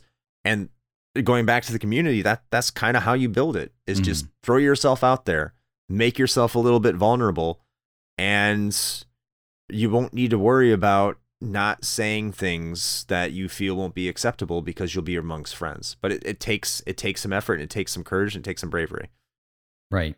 This medium has certainly helped with that too, because like I said, when I started this, absolutely, I had no idea that all these people existed that did similar things that I do. And all of a sudden now, a couple weeks of putting out a podcast, it's like, oh, I found all these other people that like to talk about these same things I do. It's that to me has been one of the most rewarding things. Absolutely crazy that people like stuff, or as I guess as gamers, like we're not supposed to like stuff. We're supposed to only hate things, right? Only like, and if you hate the thing that I love, then fuck you, right? That's the attitude we're technically supposed to have. But it doesn't help when you watch like YouTube videos, and the biggest ones are the ones where people are like, oh, this game sucks. Dude, hatred gets clicks, man. I don't know what it is. It does. The toxicity and the gotcha reactions. I've sometimes wondered, man. I've sometimes absolutely wondered what's even the point of trying to be positive? I should just be negative and cash in and sell out, right? That's the way to go. It's not easy to. This question's not always easy, Chris. Do you have a game or maybe a couple of games that you could say like really stick out in your memory that you can be like, hey, like these are my favorite, or does it kind of change over time, or a couple that you just have some more specific memories attached to? Streets of Rage 2 is the greatest game ever made. And anyone who tells me differently is wrong. Absolutely. And fuck you. That's where I get my abrasiveness, you know? Oh, you like The Last of Us? Pfft, nerd. Streets of Rage 2. But yeah, so Streets of Rage 2 is definitely at the top of my list. Mm-hmm. Xenoblade Chronicles is probably my number 2 favorite game of all time. And I think that's one of those games for me that I played. I think it was back in 2012 when it came out. Because I remember pre-ordering it, part of Operation Rainfall, and it reinvigorated my passion for gaming. It's not like it was really low, because I think I was just kind of going through the motions. And I kind of feel like I'm there now, honestly. But I think we all have those, like a game that reminds you why you love games. And Xenoblade Chronicles is one of those games. And that's why I think that's number 2 for me. Disgaea is one of those games that is even top, you know, like that doesn't even chart, because that game has problems. But it's great. I love it, but it has problems. Another one is Chrono Trigger, which took me a long time to really recognize how much I love that game. And the Mass Effect trilogy, just because it was, again, it's just like Xenoblade Chronicles 2 for me. It's a game that really reinvigorated my love for gaming. Like all 3 of them, not just Mass Effect, you know, any specific one, but all 3 of them as a total, just like, this is why I play games. Super Mario Galaxy is another one. So like I have a lot of games I look at like with high reverence, and as you can tell, they're all in kind of various different genres and tastes and everything like that, which I'm happy for. I'm happy I have that palette I can go back to and be like, yeah, I love. My favorite game of all time is a beat 'em up. My second favorite game is a JRPG, and then yes, it's Chrono Trigger is my next one, but it's a different kind of JRPG, and then that RPG, and then it's a Western RPG, and then it's Mario. Maybe it's not that diverse. I'm giving myself too much credit here. I'm sucking my own ass, but I do think that's the case for a lot of people when it comes to like what's their top games. It's not so much the game that they technically think it's the best. Because if I go to like the Final Fantasy series, for example, my favorite Final Fantasy is Final Fantasy IV. You will not convince me that there is a better Final Fantasy than Final Fantasy IV. I love it. I do know it has flaws. I do know it's like simple and tropic to like the T. But I love it, and it's my absolute favorite. But I recognize in my mind that Final Fantasy X is probably the best Final Fantasy. It's technically the best. Mm-hmm. Now, is Final Fantasy X high on my list? Of course it is, because I think Final Fantasy X is a fantastic game. But will it ever beat out Final Fantasy IV? No. So if people tell me, hey, you know Streets of Rage 4 is better than Streets of Rage 2, I'm going to be like, well, technically you're right, but fuck you. Right? You've made a terrible mistake, sir, by telling me this. Exactly. Like, you don't know what you're talking about, man. Right. Just go away. Go away. Well, can you do combos in Streets of Rage 2? I told you to go fuck yourself, man. Right. You stop. Don't push me. I'm giving you an out. Seriously. But that's one of those things. Now, in terms of emotionally connecting to me, one of them, what I played recently, I wish I'd played it without knowing anything going into it. Mm-hmm. I don't know if you ever heard it. I'm sure you've heard of it. I don't know if you played it. Spec Ops: The Line. I've heard it mentioned quite a bit. I don't know anything about it, but I've heard it mentioned quite a bit. If you don't know anything about it, you need to fucking play it. Okay. You need to fucking play it. It is it's a Gears of War clone that doesn't play as well as Gears of War, but it's also a complete deconstruction of the military shooter. Interesting. It's a fantastic game. Another one that that I've played recently is Nier. Nier is a wild emotional trip. It just, if you have never played Nier, dear listener, and if you've listened to our podcast, it's our second most listened to podcast, and it is with Adam of the Good, the Bad, and the Backlog. Mm-hmm. You will know that you need to play this game because it is an emotional experience above all others. It's not a very good playing game, I don't think, but it is a very emotional game. And another game that really turned gaming on its head for me in terms of emotionally and what it meant to me was Shadow of the Colossus. Mm-hmm. And because that was the game, I had always been a person, I think, like when I was 10, I don't know why I thought this. I don't know why it was pushed. It was probably because I was just getting on the internet and I was reading, op-ed pieces from hipsters. But I always thought that video games were art, right? And I was like, yeah, this is art. This is stories. This is amazing. And it wasn't until Shadow of the Colossus where I think I really felt that. Where I really could not just say it, but mean it.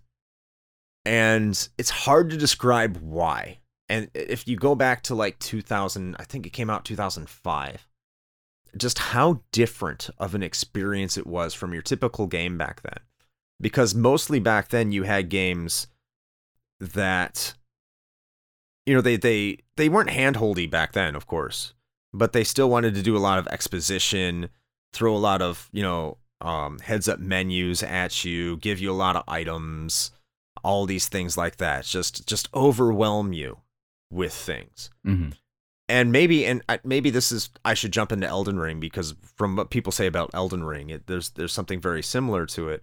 But Shadow of the Colossus is throw you into a world and they say, here's your sword, and it tells you to find the next thing you're supposed to kill. Right. And you're just like, okay. And the way it tells its narrative and the way it tells its story with almost no exposition and no written text or anything like that. It's all through how you interact with the media itself. Mm-hmm. And that's the evolution of gaming as an art, where it doesn't see itself too exclusively attached to movies, which is like an attitude I think you get from like your Kojimas. And I think David Page's, like I think that's his name. I might be screwing that up, but or you don't get too much wrapped around the axle on just pure gameplay with like the Marios, because yeah, they're good, I mean, they're artistically fantastic and they are art in and of themselves, but they're meant to be toys. But where someone can take a format such as gaming and figure out what makes it special in terms of, is this something that can be accomplished in any other form of media? Can this be accomplished in a book? Can this be accomplished in a movie or a TV series? And if you've managed to meet that and it cannot be done in that fashion, then you have truly met what it means to find a new media format of art. And that is special. And that's what I found with Shadow of the Colossus. And that's why I think that's one of the most emotionally attached games to me. I wouldn't put it in my top anything, but in terms of gameplay, because it plays like shit. But if you want to talk about like, well, nowadays it does. I don't want to shit on it like after just hyping it up to extreme amounts. Right. But I'd probably put it in my top 100, sure, just because of the emotional connection and just the way it executes. But yeah, fantastic game in terms of emotional attachment. That's interesting. And now I'm just like trying to think of every game I ever played and to determine if that meets that criteria. And I'm kind of having like an existential crisis about it. So thank you. I appreciate that. You're welcome. Yeah. And you kind of mentioned my other question in there too, when it comes to like the games that you played. And like I said, I'll be honest, and I feel bad about doing this. I pegged you for, I assumed that you mostly stuck to retro games, but you just mentioned a bunch of games across the entire gamut of video games that you play across all eras. So I was going to ask you, like, yeah, did you do primarily stick to retro stuff? Or are you just playing, are you playing like the Elden Rings when they come out? Are you playing like the big stuff that comes out as well? I have to be honest, man. In the past like year or two, I haven't played anything new. Oh, okay. And I try to keep up with modern things, and modern things do appeal to me. Like Triangle Strategy just came out. I'm like, oh, I got to get on that. But I buy these games, and they just sit there. One, because my kids have now taken hostage over the modern gaming sets. So they're like all playing the Xbox Series X now. Right. That I got for myself, and I've played maybe about a total of 4 hours on. They're just like, yeah, we got Game Pass. Isn't this awesome, Dad? I'm like, yeah. Yeah, it's wonderful. So cool. Why don't you tell me about it? Yeah. And the Switch too. I mean, if I really rack my brain, I could probably tell you some games I'm looking forward to. Mm-hmm. But a lot of them, I'm not sure I'll play. So am I really looking forward to them? I don't know. Like the last game I got and the same day I put it in a console and played it was Mega Man: The Wily Wars. And that's not a new game. It's just that it's a re-release, and I was looking forward to playing it. Right. And that's really sad, I guess. But yeah, I'm sure I could tell you there's games I'm looking forward to. A lot of them, like I'm kickstarting a lot of games that are on there. Oh, okay. A lot of games are on Kickstarter, and those are the games I'm looking towards playing. But as you can imagine, a lot of these games that I'm backing are Metroidvanias or in retro styles. Right. So, am I playing the Elden Rings? No. Should I probably drop in and play the Elden Rings? Now that I just like went on a rant about how amazing Shadow of the Colossus is, probably, because again, it might evoke those same feelings. So, yeah, I need to get more into modern gaming and seeing what's up outside of my little retro niche. But I still don't think there's anything wrong. If you know what you love, stick with what you love. And if it doesn't work out, if you go veer into the modern again, like I used to play back, 6-7 years ago, then do that. But it's scary now because I have too many games. Like, First world problems, right? I know, right? So many games. What do I play? No, I play, and that's very admirable. I've felt, and I'm still kind of learning this through the process of being in this podcast community, is that the conversation is constantly around what's happening now, what's coming up. And so when a big Elden Ring thing comes out, there's a lot of pressure to be like, play it and be like, hey, everyone's playing this. You want to be part of the conversation. And I've found an intense amount of anxiety this year for no reason, where it's like, hey, I need to be playing these new things and keeping up with everybody else and keeping up with the conversation. And finally, the last few weeks, as I was playing Fire Emblem Three Houses, an older game, I was like, hey, like I need to just dial it back. I don't have to play everything that everyone else is playing the moment it comes out. Like I can play the things I want to and enjoy it and still be part of the conversation. So, like I said, I probably should play the Elden Ring thing, but I don't know if I ever will, because I don't know. I don't know if I need that stress in my life right now. I just don't, I really don't know if I don't. So I wanted to ask you real quick, it's my last question on the outline before we do the outro. Sure. Would you consider yourself like an avid collector then of the video game things? Not anymore. Not anymore. Okay. Not anymore. Fuck COVID. Right? that was going to be my question. So I was going to ask, like, the past couple of years, like literally the collecting of like anything with value has kind of just been insane. So I was going to kind of ask, like, what was your experience with that? So a couple things have happened in the past couple of years. I'm trying. Hold on. My family keeps opening and closing doors. The main door, which is like right next to the office. Right. Okay, hopefully it's closed. No. Now it's closed. Okay. So a couple things have kind of moved me off the big time collector. First of all, it's pricey. I mean, if I can still find a game I really want to get and it's under $30, I'll do what I can to get that game. Or if I just happen to have the money, like I just got Legend of Legaia not too long ago for $50. And I thought it was way more expensive. And actually on the free market, it is way more expensive than $50. So I'm happy I got that. And then Tactics Ogre was available. I'm like, I'm never probably going to be able to get this opportunity to get it again. So if there's a game that I can be like, okay, I want to check this out, or I'm extremely nostalgic for, and I want to add it to my collection, will I do it? And the answer is yeah, I'll do it. But everything has just gotten like that. This copy of Tactics Ogre, like I'm about to pay, in total, because I got a pretty big discount on it because of the store value and everything, like $120, $130 on. I could have gotten when I started collecting for $50, and I was just like, I don't want to spend $50 on a game, because when I started collecting, quote, collecting, unquote, or just looking for games to add to my collection, and I didn't even call it a collection, it's games I wanted to play. It was, the reason I got into it is because it was cheap. Is because I could go to my retro game store that was pretty far down the road, or a couple retro game stores, or a flea market, and I could get, no matter where I went, I could get that copy of Earthworm Jim for $3. Right. I could get that. I could get it, a bunch of Nintendo games for $10 or less. And that was a time where you walked into a retro store and this guy would be like, well, here's the expensive games. And the expensive games are $20 to $30. And he's like, and here's all the crappy ones. And it's like $5 and below. And I was like, they're not crappy, man. They're just, you don't like them. Right. Like, and then he told me how the Xbox One is spying on us. And it's like, okay. If you unplug the Kinect, it won't spy on you. It's totally fine. Yeah. Well, that's right before it came out, and there was all that weirdness to it. Trust me, sir. Microsoft doesn't need to spy on you. The government already knows everything about you, so it's fine. Yes. Yes. They got your browser history. They are very concerned.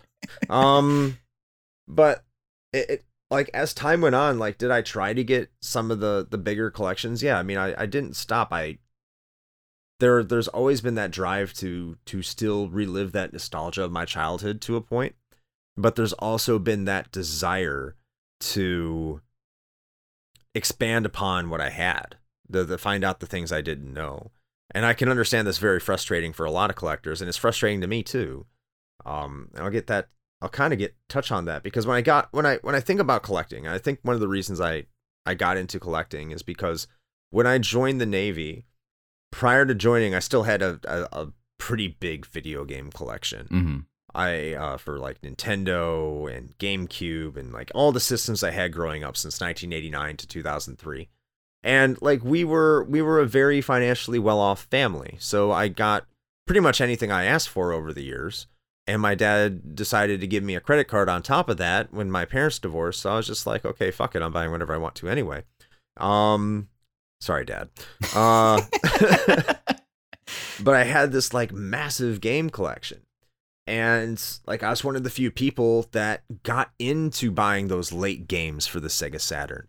And I was getting those niche RPG games for the PlayStation and the Super Nintendo and everything like that. And then just at the snap of the finger, after I left for the military, It was, yeah, we got rid of all of them because we thought you would grow out of them. You don't want them anymore. Oh, man. But that's happened to a lot of people. And Right. I've come to realize that my story isn't anything tragic or unique or special. It's just happened to a lot of people who left and their parents were like, well, okay, I mean, they're gone now. We bought them half this shit, if not most, like 90% of this shit, so we can sell this shit. Right. Well, make a good point. But then it's like, okay, let me get all the stuff I had back then. But then a lot of the stuff I found that I wanted was too expensive to get. So I was like, you know what? I'll settle for the cheaper things that I didn't know I wanted. So like when the initial hit that got me back into this was I got a Sega Saturn back in 2012. We had just got done paying off our Ford Focus, got done with the car bill on that. And I was like, okay, that was like $250, $300 a month for that thing. I can start playing a little bit of this money I used to be spending on a car, and I can put it towards all the video games. And I, like I said, I was watching Classic Game Room, who I found on YouTube, and for some reason I was like, you know what, I really miss the Sega Saturn, man. Like, there are some really good game experiences on there that are really underrated. So I got myself a Sega Saturn, and it came with Mortal Kombat, and it came with Knights, and then I was like, okay, what else can I get here? So can I get my Panzer Dragoon Saga? Holy shit, no, I can't. Okay. Can I get Albert Odyssey? Nope. Can I get Magic Knight Rayearth? No. Can I get Shining Force 3? I'll get Shining Force 3, but I have to get it without the box, because if I get it in the box, I'm gonna be fucked. Right. And so I'd find these deals on games and I make some compromises and like, okay, I have a little bit of wiggle room, but I like always kind of set a limit. And then I was like, okay, the Saturn's kind of difficult because a lot of the games I want are expensive.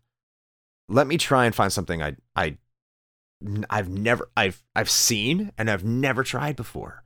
So the next system I got out of all the systems that I could possibly look at was the Sega Master System. Okay. The fucking Sega Master System. And the reason I got a Sega Master System is, one is like, you'd ask people about the Sega Master System. I think my entire life prior to that point, all I could do was say I saw it once at my great aunt's house, and I'm curious, what the fuck is this? Because in 2013, no one knew in the United States what the Sega Master System was. Absolutely nobody. I went to a video game store after I bought it. So like, first of all, I bought it. I like for $60. I got 10 games, the 3D glasses, the zapper, the system, all the connections. This was $60, man. $60. Good luck paying $60 for that shit now. You'll have to take out a mortgage to get shit today, man. Right. Because people have gone fucking crazy. But that's the thing. Like, I went, and this is the thing back then too. You go into the game store and like, I want to Sega Master System. Where's your Master System games? And like, oh, they're over there. I'm like, dude, that's the Sega Genesis. And they're like, well, you said Sega. I'm like, yeah, no shit. I'm looking for the first system Sega put out, not the Genesis. They're like, they came out with a system before the Genesis. I'm like, yo, motherfucker, you run a retro game store. Right, you should know this at least. This is basic like, knowledge. This is your job. This is like, how long has this place been open? Oh, like 10 years. Then you suck. Right. Like, what? But more bringing it towards today, and this is like, I think we're kind of the frustration where like people like me said him like the Sega Master System. I know I'm rambling again. I'm sorry, but if you enjoy it, hey, hi everybody. Like people who are trying to relive that nostalgia like me are finding it hard to play the games that they had when they were growing up, because people like me are like, well, I also want to experience games I never experienced before. Mm-hmm. And like, I get it. It's a shit thing. I think that's what kind of pissed me off about the Sega Saturn is that people like would give you weird looks when you were growing up and you said I was playing a Sega Saturn game. And here you are 20 years later and people are like, oh, did you know how awesome the Sega Saturn was? Like, no one told me how awesome the Sega Saturn was. Like, who knew it was great? I'm like, gee, I never know. You were the same person that was giving me funny looks 20 years ago. Fuck you. Yeah, shocker. While you're playing fucking Glover, I was playing X-Men versus Street Fighter, telling you how awesome it was, and you're like, no, dude. Like, the graphics on the N64 are so much better. Shout out and now you're to like Glover, the most iconic. Yeah, no hate video to game Glover. mascot. No hate to Glover, by the way. But it's like I was playing arcade perfect fighting games on my Saturn, and you were calling me a loser. Okay, now you're like, did you hear about this 4 megabyte RAM card? I'm like, yes, yes, I did. Yeah, I know all about that. Do you want me to tell you about it? Can I buy these games for cheap now? Because I lived through them, I played them, and they're part of my childhood. Yeah, sure, $500. Fuck you. Yeah, right. But that's why I backed out. I think another reason I really backed out recently is the technology in terms of optical disc emulators have come a long way. So like my Saturn and my Dreamcast, I have this thing called a mode from Terra Onion, and I know like a lot of people are probably pissed off at Terra Onion for, I think, legitimate reasons, because when you say that someone fleeing from the Ukraine is like you're mocking them, that's probably not a good look right now. Probably shouldn't be doing that. The company didn't, one of the people in charge of the company, but it doesn't matter. It's not a good look. So I understand if you're mad at them, it's justifiable. But I had this thing called a mode, and it plops into your Dreamcast or it plops into your Saturn. You can swap it between the two. And there's no reason to buy games anymore. And I'm using original hardware. Right. So when I booted up Skies of Arcadia, it didn't work, and that's another thing. That's this, I think, the second thing. I've been rambling so long, I don't remember what the fuck I'm saying anymore. But some of these old games I didn't take care of when I was collecting, and my kids didn't take care of while I was gone overseas because they were here. I didn't take them with me. Mm-hmm. So a lot of them suffered a little bit of damage, especially label damage on CDs. They will kill your game, like destroy your game. You're never going to get that back. Mm-hmm. But I can take that game that I loved. I don't have to put down $170 or $200 just to play this game. I can go online, put it into an SD card, slap it in my mode, and I'm original hardware, my CRT, and it's the exact same experience. Mm-hmm. I don't need a bunch of pieces of plastic to be like, I'm feeling it. Nah, it's not there anymore. So I don't need it for the Saturn, and I can get fan translations of Japanese games that weren't available, and there's a lot of those on the Saturn now. Mm-hmm. So when you combine all that, when you combine the insane prices, when you combine the fact that retro gaming just isn't social anymore, when you look at like the collector's market just becoming more and more snobby and being like, oh, if the box isn't pristine, is it really worth it? Or why is this loose? This is for commoners. It's just like, look, it's a game. You're supposed to be playing it. You're supposed to be enjoying it. Understand the box makes it a little bit more special. Oh, look at me. I spent $2.9 million on a grade 10 sealed copy of Mario 64. Like, exactly. It's great. You can never use it for anything, but enjoy your purchase. Yeah. And that's not to say, like, I won't spend a lot of money on some of these older games, especially if I think it's worth it, or I think the game is just going to become way unreasonable later, like Devil's Third for the Wii U, which I overspent because I spent like $140 for it. And you're like, why would you spend $140 for fucking Devil's Third? I'm like, yeah, you're right. I was stupid. But now it's almost $600. That's a return on investment, baby. Fucking, but I'm not going to sell it. So it's like, doesn't mean anything. And that's, I know I've talked probably way too long on the collector thing here, but it's just, if you're thinking about getting into collecting as someone who really got into it, first of all, look at your bank account. Ask yourself, first of all, are you comfortable with your current living accommodations?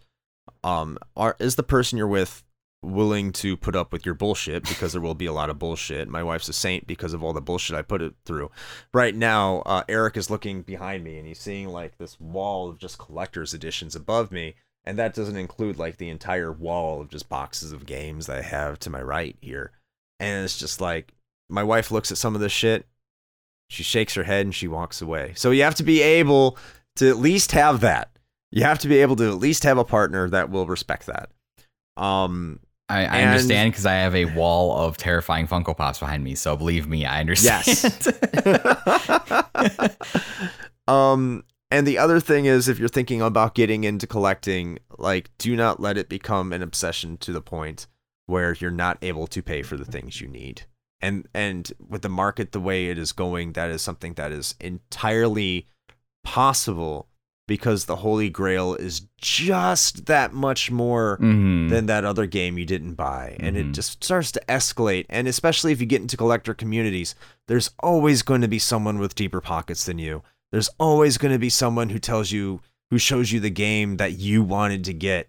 And you're like, I need to get something to show them I'm still collecting. You don't. Right. You just don't. Enjoy games. And that's the other thing too, if you're a collector. If you don't enjoy games, if you don't enjoy playing games, don't collect. This isn't an investment treasure trove, because a lot of them are going to stop working at some point. And if you look what happened at the Atari, you look what started happening with the Nintendo and even the Saturn prior to the pandemic, the interest isn't always going to be there. This isn't your retirement fund. It just isn't. It just isn't. You have to enjoy playing these things. And if you don't enjoy playing these things, if you say, look, this game is so bad, and people are like, well, are you going to enjoy playing it? No. Then don't fucking buy it. Don't do it. Unless there's some sort of sentimental value to it. Just don't. I think I'm going to stop there, because I've kind of lost track of what I wanted to say to begin with. But there's my entire long rant on collecting and why you shouldn't do it right now. Wait for a market crash. Please be a market crash, because I would clean up, baby. Right. But if the market crashed, I'd be right back in the collector's market. Don't you doubt that. Absolutely. But right now, don't. Just stay away. Get Game Pass.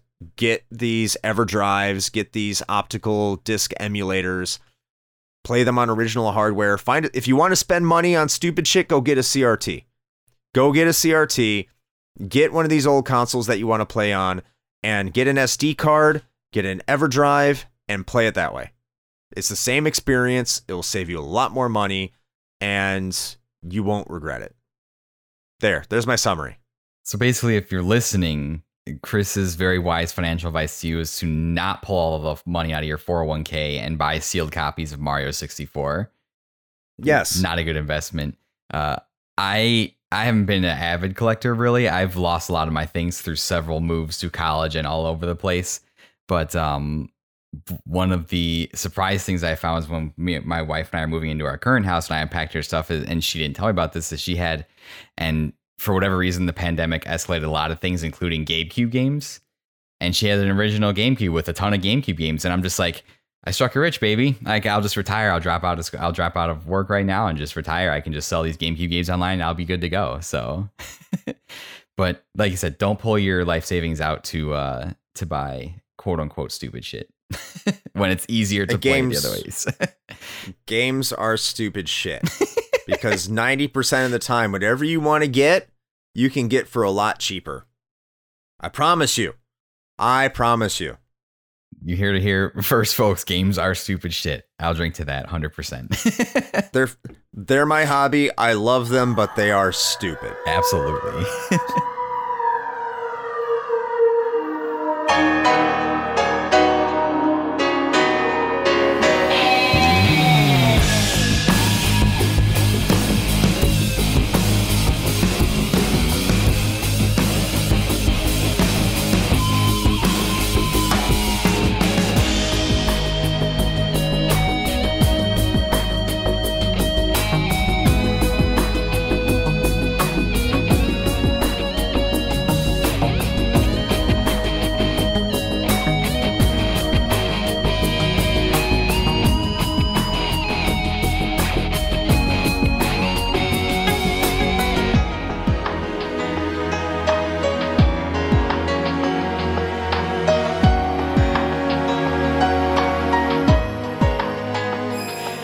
Well, we're going to wrap this up here.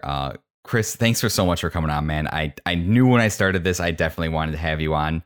Like I said, I've listened to you and Shane since I started doing my own show, and learned so much from listening to the show about video games and all sorts of things that I had no idea about. So thank you very much for that. So I want to give you this opportunity here at the end of the show to just shill any of your stuff you want to. socials, Patreon, snake oil, whatever you want to come on here and shill, go for it. I have plenty of snake oil for you all. You can find that at our merch store. If you're still here, thank you. It's not Eric's fault because Eric has fantastic episodes. Once again, thank you for having me on. So if you're still here, if they're not listening anymore, Eric, it's my fault. I'll take full blame. But you can find me personally and see my bane of my existence, my collection on Instagram. If you go there, I am at Zodiac, XODYAK. And that's where I'm at on Instagram. I'm also on the Twitter at Chris Coplien. That's Coplien. Chris is common spelling. I wouldn't recommend anyone follow me on Twitter because I just like a bunch of random things and say snarky shit. So I guess that gets you somewhere on Twitter, but I don't recommend it. In terms of the show is Retro Hangover on pretty much any social media platform you can look for. But we made it really easy for you. We have a link tree. So if you go to linktree/retro hangover, which is linktr.ee/retro hangover, you can find all our links there. I'll have a link to our Instagram, Twitter, Discord, which is available to everybody to join in and talk, as well as our Twitch channel. So whatever you want to do, however you want to interact with us, there are a bunch of options there, and we look forward to seeing you there. I would definitely recommend following all those things. I'll link all the stuff in the description of the show notes too, so you don't have to try and find all that stuff phonetically. But and if I'm offering any advice to anybody listening Retro Hangover for the first time, just get past the dick dragon, and then it's smooth sailing from there. Well, depending on what your definition of smooth sailing is, but it's get past the thing that identifies the show. Absolutely. And I wouldn't put it on your sleep rotation listening to it for the first time, because that'll probably be a very rude awakening. Unless you can sleep. Don't do that. Unless you can sleep through high decibel noises, then maybe that's your jam. I don't know, but I would not recommend it. So some of us were raised in the 7th layer of hell, so they may enjoy that. Exactly. So Chris, thanks again. And to everybody that tuned in and listened, thank you so much. It means a lot that you keep tuning in and listening. I'm going to keep doing this. And Chris, I hope you come back on again. I'll want to have you on. I'm working on some other stuff that I want to have a bunch of awesome people on. So, and anytime you feel like you want to talk about something, if you have an open forum to come here. So if you want to just message me, Eric, come on, got to ramble about something, we'll do it. So, and I can ramble. Listen, I live for it. The more you ramble, the less I have to talk, so the less I make myself look stupid. So it's perfect. This is exactly why I changed the format of the show, so I have to talk less. It's perfect. Good. So again, everybody, thanks for tuning in. As always, make sure you do the proper things, take care of yourselves, and have a good day.